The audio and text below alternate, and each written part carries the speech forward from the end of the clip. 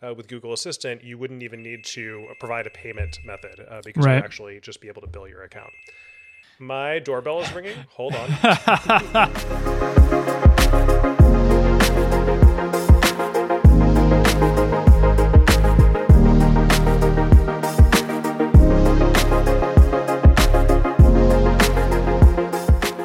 Hello, and thank you for joining the IPG Media Lab from each of our respective homes. I am your host, Scott Elchison, and this episode was recorded on Wednesday, May 27th, 2020.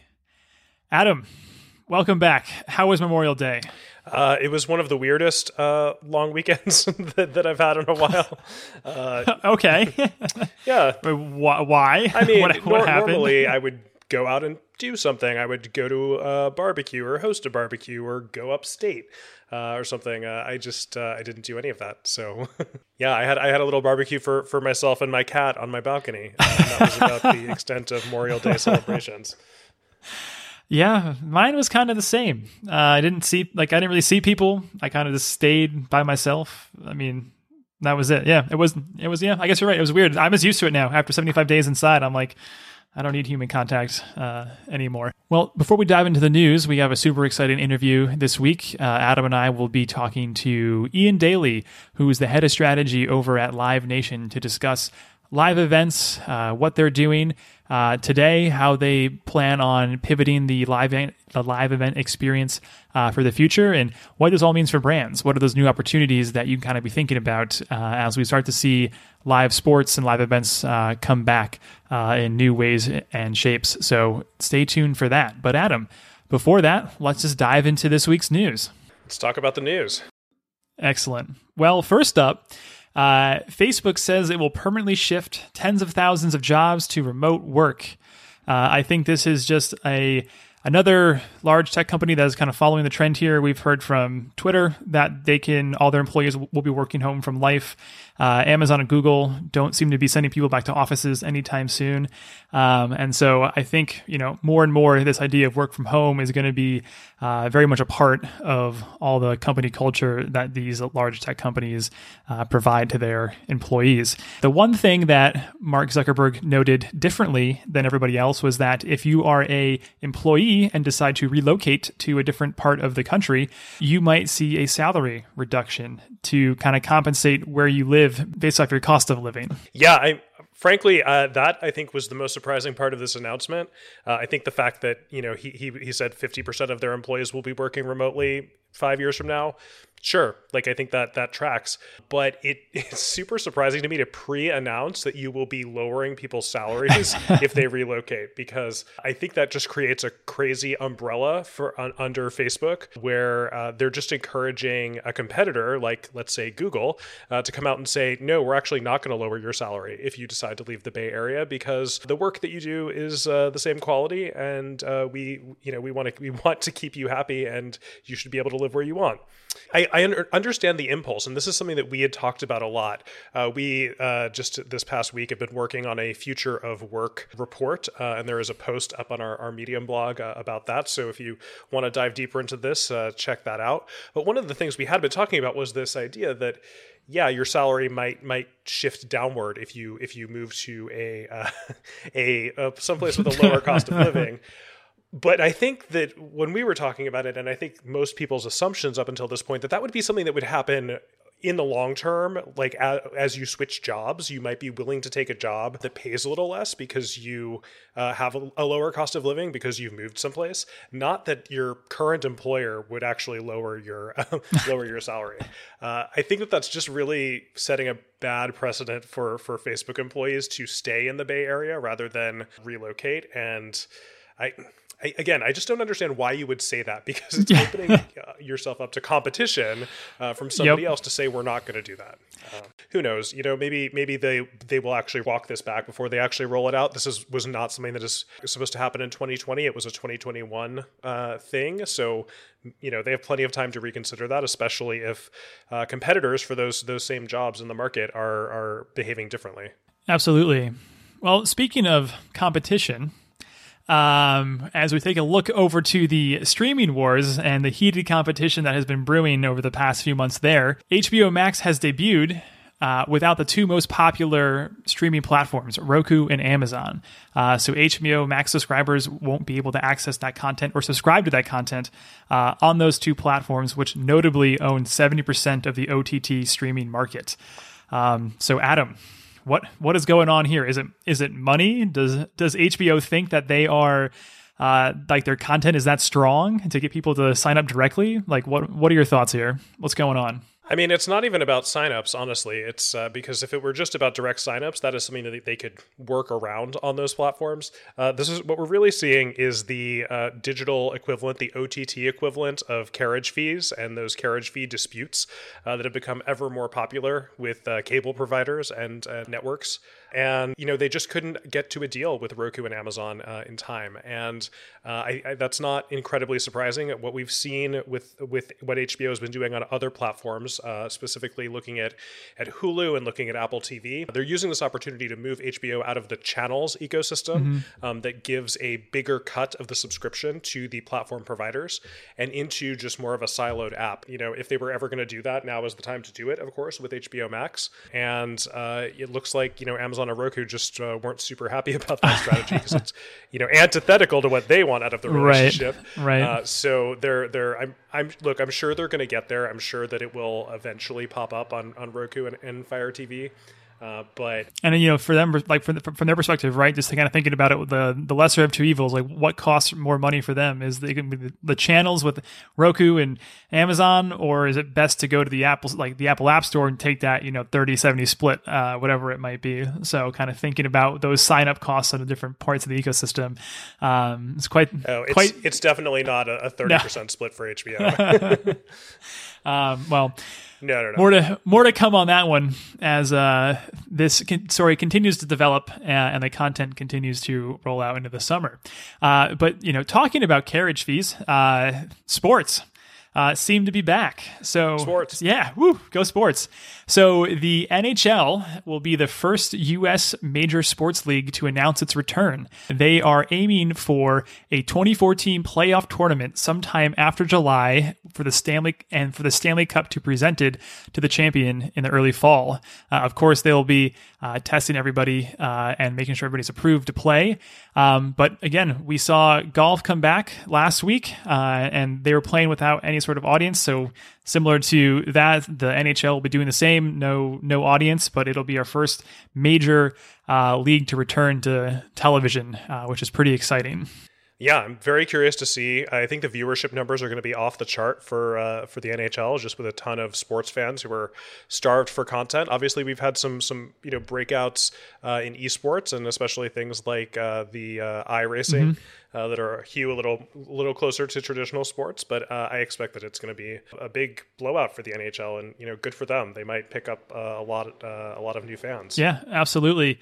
And just historically thinking about the playoffs here, a lot of the teams come into the playoffs battle worn, and then of course the actual playoffs themselves are not an easy feat. It's 7 games potentially back to back, or maybe like with a day break in it. So this year we're going to have 24 teams with individuals that haven't played and are well rested, over the past 8 weeks. So this could potentially be one of the most exciting NHL playoffs, and we're super excited with our friends over at the NHL to follow this into the summer, and so we'll bring you more updates when we can. And then another interesting thing that popped up this week is that Google is starting to test voice-based authentication for payments made via Google Assistant. So this is a little surprising because we haven't seen voice being used for authentication in that way before. But I think if you think about features of Google Assistant or Alexa or Siri, basically any of the smart assistants, by now they can all recognize specific individual voices. So, for example, your phone not everybody's phone will light up if I say, "Hey Dingus," to my phone, because she's listening for my voice specifically. But I won't push my luck by saying the actual phrase. But Google and Amazon rolled out last year. at least over a year ago, Google and Amazon rolled out the ability for their devices in the home to be able to identify different individuals so that you could use it to call up, for example, your specific calendar information or to send a text message from your account and know that it was not, coming from a different family member or a different roommate. So all of the groundwork for this has been laid for a while now. And really all that's happening here is Google is saying, we're so confident that this is so good that we can actually use it as a biometric authentication for payments, which is pretty cool. So listeners, if you're looking for this, it'll be in your settings on your Google device. It's under something called Confirm with Voice Match, which is pretty exciting. And Adam, as you mentioned, I don't think a lot of people really understand how unique a person's voice is. We are able to train our different devices to recognize those voices. We actually have on the Alexa side some companies that are developing personalized health diagnostic tools based off tonality in your voice. So what Beyond Verbal is kind of working on. So it's pretty impressive to kind of just think about this as like I said, like a new way to authenticate phone payments. But at a time when we're all wearing masks, this is something that could be really useful. Like I said, for payments, for unlocking your device as pretty much as a new way to interact with our devices around us, and kind of thinking about how Google is preparing their devices for this kind of future where we are interacting with everything around us. This voice authentication, I think, could be super useful in the future in public places. You can imagine doing something like walking up to the vending machine and buying a Metro card using your voice. And if that's integrated with Google Assistant, it can actually authenticate you. It has your credit card on file. It already knows where to bill you. And you can do that entire interaction without actually even touching the screen or providing any, sort of direct form of payment to the machine itself. So that's just one example, but I think, we'll see lots of other ways to use your voice to quote unquote log you in to places out in public space. I think it's an interesting development. Yeah. And again, something to watch as we think about a social distancing future. And with that wraps up this week's news. And we're going to go straight into our conversation with Live Nation, all about live events and how we see these developing over the next 6 weeks, months, and years. Well, today we are talking to Ian Daly, the head of strategy for Live Nation Entertainment, where he's been responsible for shaping the company's core proposition and delivering breakthrough strategic solutions for partners and brands. So, Ian, welcome to Floor 9. Thanks for having me. We're super excited to have you here on Floor 9 this week, virtually, of course, from all over New York this week, actually, right? You're a fellow New Yorker right now?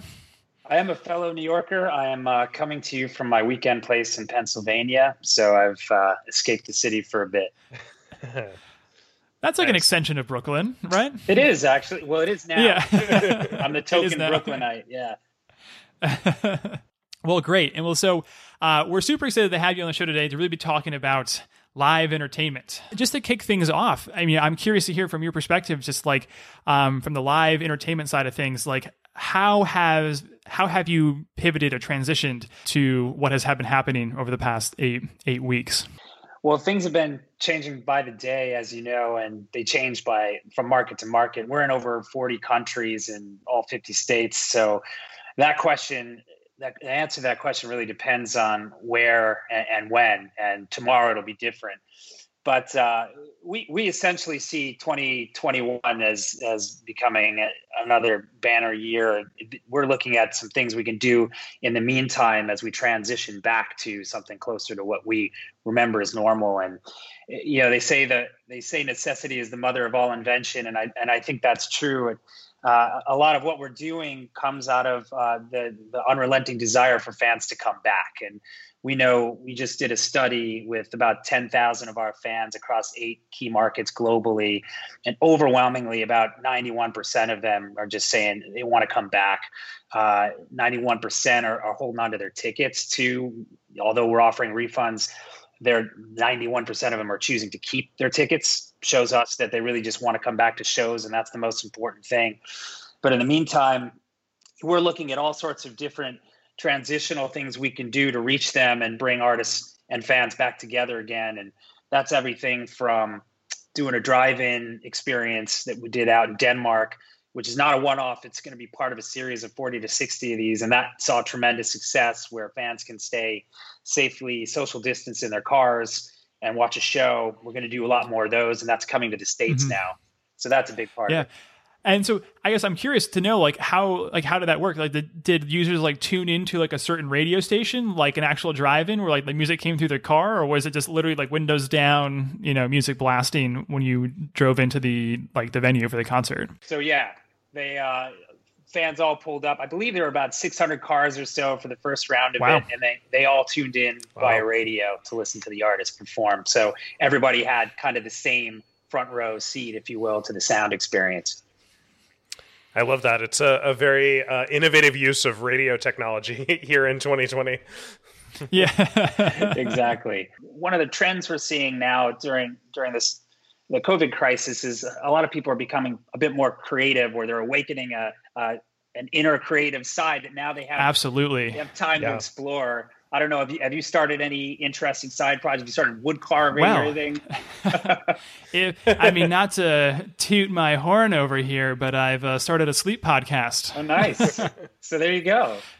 Yeah. So you put people to sleep on your other podcast, or hopefully. Okay. But look, I think that the important takeaway from that is whether it's live and in person or it's through digital or virtual experiences, fans are really just craving this real-time connection and this togetherness. And that's even while live streaming, that's possible. And also we're seeing that they crave more interactivity from these experiences too. So to that end, we've turned one of our partnerships with Adobe, where we reach out to fans and we have creative challenges, and we have them make flyers and videos and photos. And we open up the artists who are on tour, all their assets to these fans, so they can do things with them and play with them and have a conversation with the artist and create. And I think that's been a tremendous partnership for us over the last year. And this year, I think during this transition, we've been able to explore that even deeper. And oh, totally. And Adam, I feel like that plays right into the theme of digital creativity right there. Yeah. We've been talking about even before the pandemic, just how creative tools were becoming more accessible to everyone, and that was spurring a rise in output of creative output. And I think that, as you said, just the forcing everyone to be at home and giving some people a lot more time, I think has really just created this explosion of content. I've seen several articles suggesting that we might come out of this pandemic into a kind of cultural renaissance that we haven't seen in a long time. I hope you're right. That would just be beneficial for everybody, kind of a positive as we start to see and empower more people to be creative out there, whether across any medium, right? Whether that's concerts or podcasting or digital art, playwriting, gardening, woodworking. I can watch woodworking videos on Instagram, YouTube all day long. It's the most satisfying thing in the world. So we need more woodworkers that are going live and on Instagram. But I'm curious, knowing that, music has always been this live experience, how has the receptivity been to live streaming of concerts and musicians and artists? Because I think at the start of all this, that was the big thing. Everybody was kind of pivoting towards that. We've seen everybody from smaller groups like So Far Sounds offering live experiences to just indie artists doing it on Instagram Live. Do you have any insights into kind of to that consumer sentiment of what it's been like, and how it's kind of changed or shifting? Are people still interested in those types of kind of live from your living room events? Yeah, one thing we saw from our fans when we surveyed them was that what they want now is a more interactive experience. I think in the beginning of the pandemic, we were seeing people were taking anything. There were a lot of live streams. There was a lot of artists broadcasting from their phone. And now what artists are doing, and I think what fans want more of, is a little bit more interactivity, question and answer sessions, and then also higher quality production too. A big thing we're working right now on is turning our venues into big stages for our artists. Our artists are at their best when they're on a big stage and performing in front of big audiences. If they can't have those big audiences yet, we can at least offer them their big stages, because we have over 200 venues around the world. We're now opening up, and we have great production crews that are socially distanced and doing it safely, and smaller teams. But now those artists can go with very high production value on the stages that they're used to performing on and bring a bigger, better experience to fans. So that's evolving by the day as well. How do you see that long term fitting into the overall value proposition for fans? Are live streams going to be sort of headline features just like in-person concerts, or is it maybe more of a marketing for those in-person concerts, even if they are monetized at the end of the day? It's a great question. Everything's kind of on the table right now, and we're going to be looking at how fans' appetite changes as things go back to normal. But certainly the potential's there. I think what you're seeing happening is we're picking up as fans ourselves a lot of new habits that maybe before the pandemic we wouldn't have had. I never would have gone on House Party. There's a cool app called Jukebox where you can get together with your friends and listen to music. So I've been watching a lot more live streams than I ever had, not by choice, but and I've learned that there's actually a lot of great stuff out there. And I'm seeing artists that I would not have normally seen perform live just because they're more accessible to me. And I'm more open to that idea. So I think you're going to see those habits stay with fans. And what you're going to see happen is the live experience is going to be augmented by all these other bits. It's not going to replace live, but we have what we call the fan journey. Essentially, it's the consumer journey. But you think about it, when a fan goes to see a show or a festival or a big concert, a lot of them wait all year for this. So you've got their attention for months and months at a time before, during, and after. It's a great chance for brands to build anticipation, to tell a story, to connect with them, not just at the event, but all around it. And we have a lot of ways to help fans and brands do that.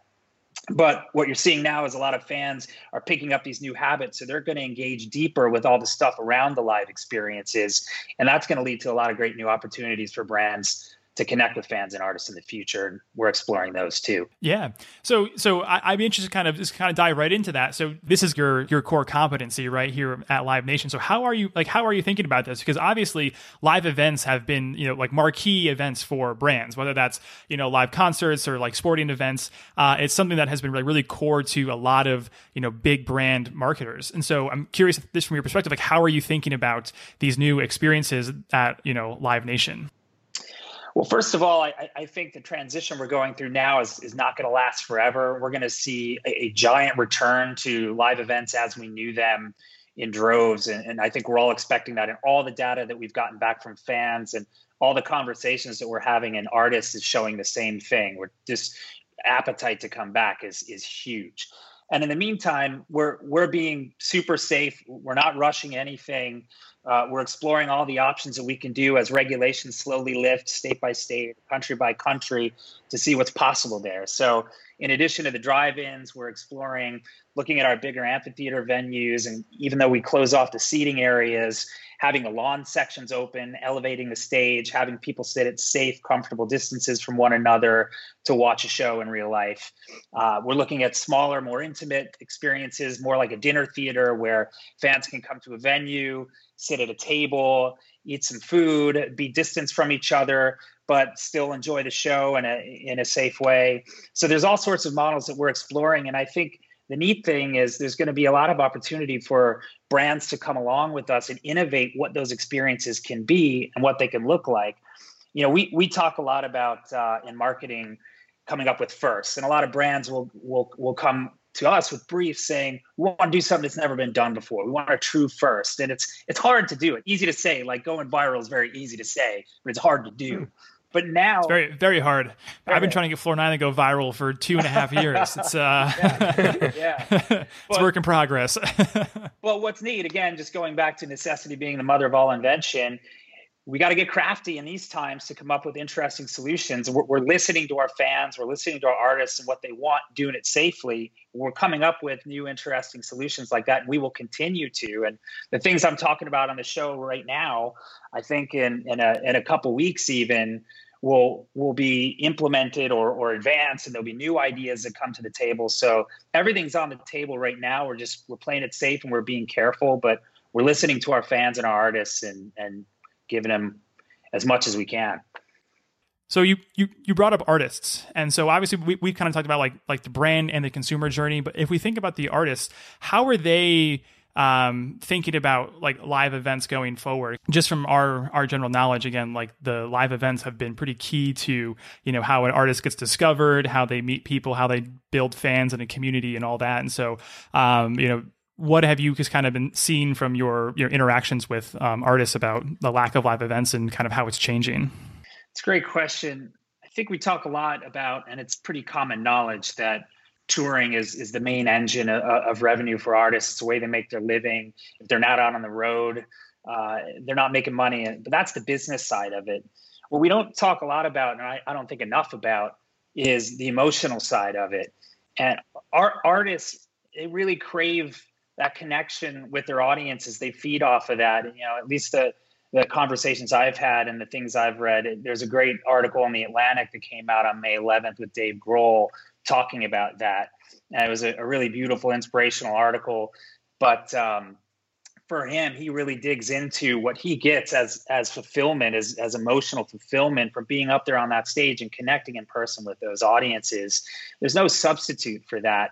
I think Keith Urban said something interesting too about, look, I love live streams, but it's really just like without the audience, just a long sound check. So, and it's so true. So we're all getting by, and live streams are going to continue to augment these experiences, but they're never going to replace them. And when you look at it from the perspective of the artist, the important thing is to remember that we're not just giving energy and life to fans. These artists really need that too, not just for money, but that's their lifeblood, and that's their way where they get their fulfillment as well. As a podcaster, I get my fulfillment not on a stage, but I can totally understand and see where they're coming from, because to your point, being a part of that live experience and event is a very emotional and very fun, and that is what they do, right? They perform, so that does make a lot of sense. And how are you thinking about like the future of venue-based entertainment as we go into the second half of 2020, as we look to 2021, how is the team over at Live Nation and yourself, Ian, thinking about like the future of venue-based entertainment? Because obviously it's here to stay, but it might just change a little bit in how we actually interact. I think our fans are telling us that the future of live entertainment is what they've known all along, which is a lot of us all coming together under the same shared love for our artists and being in the same place at the same time to enjoy that. Obviously, it's going to start with smaller numbers, and we're going to slowly and safely get back to capacity. But the future of live is, I think, going to look a lot like what we're familiar with, which is big groups of people enjoying their favorite artists and enjoying each other's company, enjoying just the full immersive experience of that. Live is such an irreplaceable emotional thing. The intensity around live music is like nothing else, and we've done surveys that have shown that as well. But also, it's about the shared experience, and fans again and again are telling us when it's safe, and we agree, slowly and carefully working toward those numbers again, we'll get there. But that shared experience is part of what makes it such an emotional and fantastic and irreplaceable thing. So I think when we talk about the future of live, at its core, it's going to look a lot like what we're familiar with. But I think we're going to pick up some new habits across different media that help fans engage in deeper and broader ways around those big events too. So before, during, and after, we've all picked up new habits with streaming and interactivity and apps that are just going to feed into that excitement and feed into the building of anticipation and fuel that long tail after the experience to share and to relive. I think we're just going to see more and more of that, and we're going to see more opportunities around the fan journey, which is great news, I think, for the brands that we work with, because that's even more of a chance to talk to these fans for longer periods of time and engage with them on a deeper level without having to force them or push stuff on them. They're already going to have some of these new habits. Absolutely. Well, I am super excited about that future. And from that fan insight page, you talked about how like there's a want from the consumers to come back, but were there any other highlights from that report that would just be interesting tidbits for people to know about or hear about? I think there is one other interesting stat that we uncovered when we talked to these fans in our survey. 79% of live music goers say that live music gives society hope. And I think that's wow. I think that's just such a powerful statement. And I think it just speaks to not just the business of live, but the meaning of live and the meaning of music in all of our lives. And even as we're getting through challenging times, I think it's just underscored the importance of music in all of our lives and its ability to get us through hard times and great times and to connect us all together. And it just underscores the idea that there's really no substitute for that, and that there's so much meaning behind music and so much for brands to tap into and become a part of that experience for fans. Absolutely. And I'm not even going to ask a question because that was perfect. Yeah, that was great. A way to end, to end the episode here. So, Ian, thank you so much for joining myself and Adam here on Floor 9. It was an absolute pleasure talking to you and learning more about the live experience and what we can expect going forward. So, thank you. Likewise. Thanks for having me, guys. Hope to see you at a show soon. Yeah. Just 6 feet away. We can text about it. It'll be great. Exactly. Take care, gentlemen. Right. Thank you. Thanks. Bye, guys. Bye.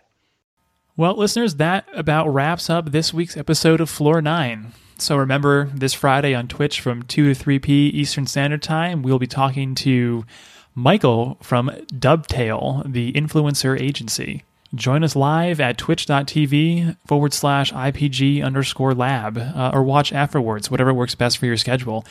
Looking forward to seeing you on our stream, and that's our show this week. So stay safe, stay healthy, and remember to wash your hands.